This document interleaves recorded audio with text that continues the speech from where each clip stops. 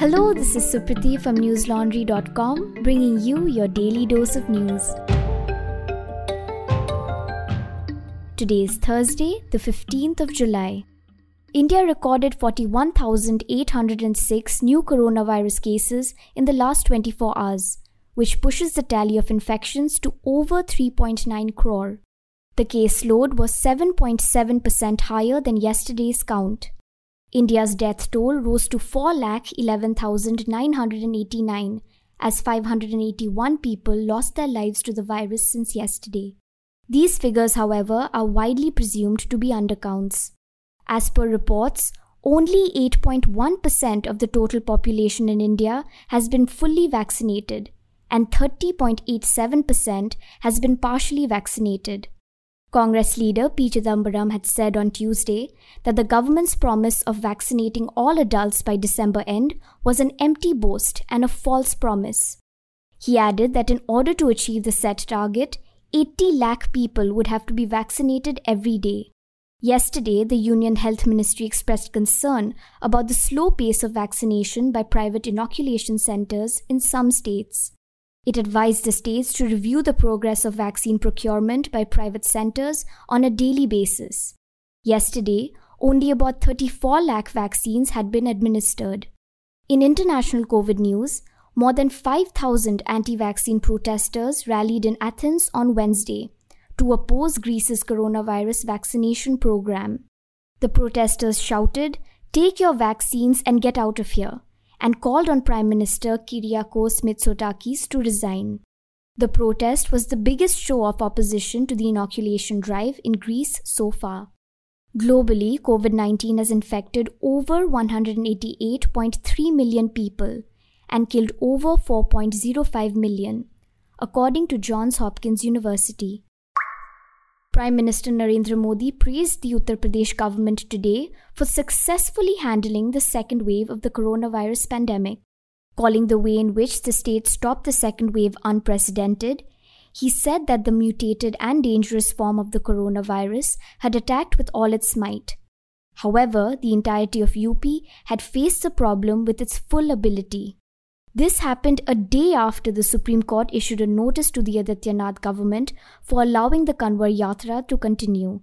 Modi went on to laud the state for conducting the maximum vaccinations in the country and said its management of the pandemic was worthy of praise.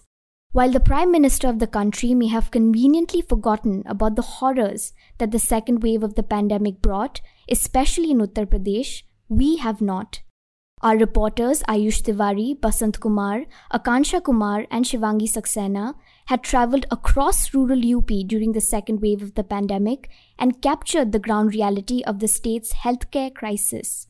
There are video reports as well as text pieces that show without a shred of doubt how, in many cases, people felt that the state government had left them to die. When you read the reports under the tag UP COVID Crisis on our website, you will see that there is nothing praiseworthy about the Adityanath government's management of the second wave. So head over to our website and refresh your memory. Dear listener, this is how political leaders alter realities to suit their political agendas. This strikes at the foundation of our democracy. You cannot shy away from the discomfort that this brings. You need to confront it and not let it slip away. Think about it. If it wasn't for journalists, News Laundry included, who risked their lives in a pandemic and went to the ground to report on what they found, you would not know otherwise. You would not have the arsenal to form an informed opinion. Without independent media that is uninfluenced by corporations or governments, your reality would be dictated by those in power. So recognize the urgency of our times and support us. We've got your back. And it would be great if you could have ours as well. Our subscription starts at only 300 rupees a month. Do your bit to keep news free.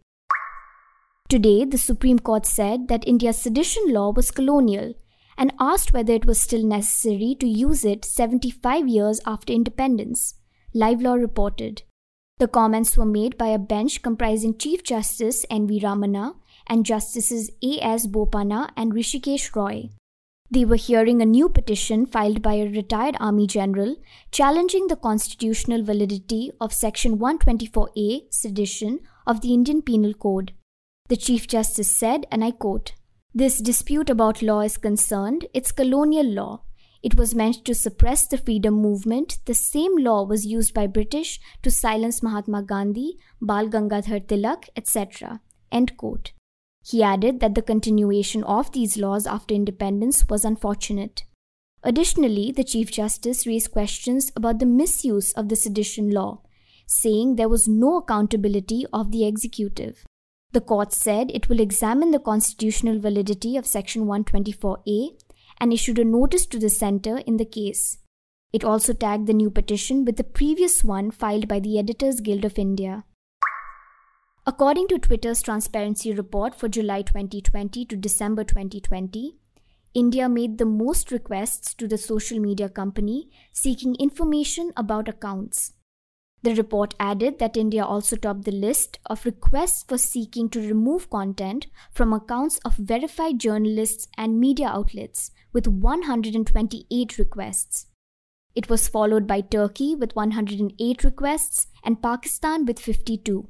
The report read, and I quote, "India submitted the most government information requests during this reporting period, accounting for 25% of the global volume and 15% of the global accounts. The second highest volume of requests originated from the United States, comprising 22% of global information requests and 60% of the global accounts specified." End quote. According to Scroll, the report said that Twitter received 1,096 or 46% more routine requests from India as compared to the January 2020 to July 2020 period. Routine requests are legal notices from the government that the social media company must adhere to and submit information about the account concerned. Twitter and India have been in a standoff regarding the new IT rules. India has repeatedly criticized Twitter for not complying with the new regulations. The government told the Delhi High Court on July 5th that Twitter had lost its safe harbor immunity because of that. This means that Twitter will be stripped of the protection social media websites have against legal proceedings for unlawful content posted by users if the court accepts the centre's submission.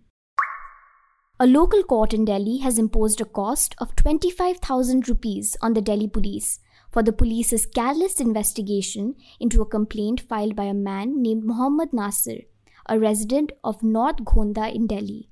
In his complaint filed on March 19, 2020, Nasir had said that he was shot at during the violence in northeast Delhi, due to which he suffered gunshot injury in his left eye.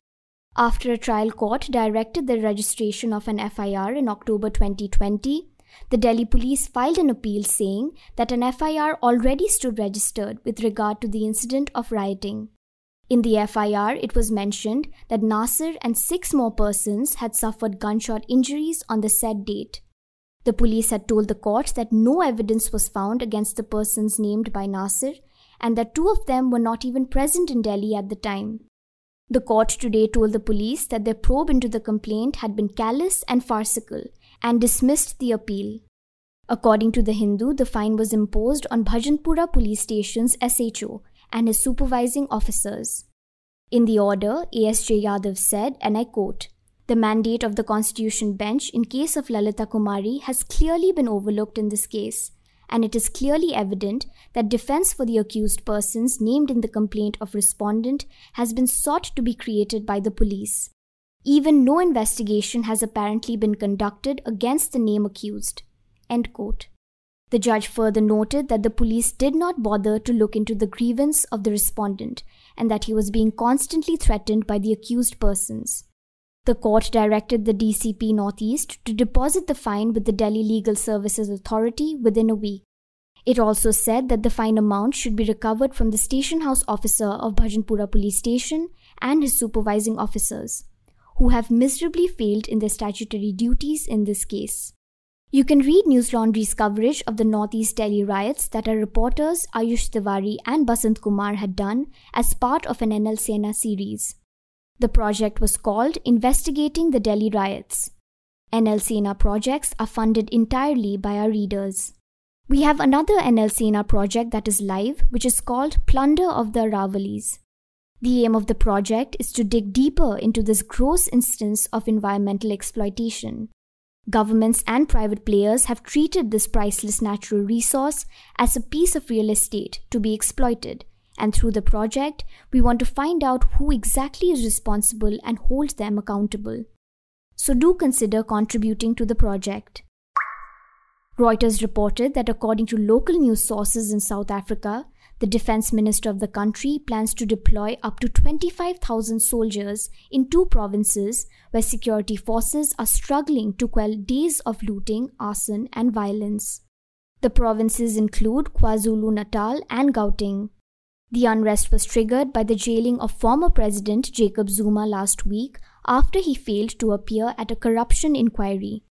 More than 70 people have been killed in the unrest, the worst in South Africa for years, and hundreds of businesses wrecked.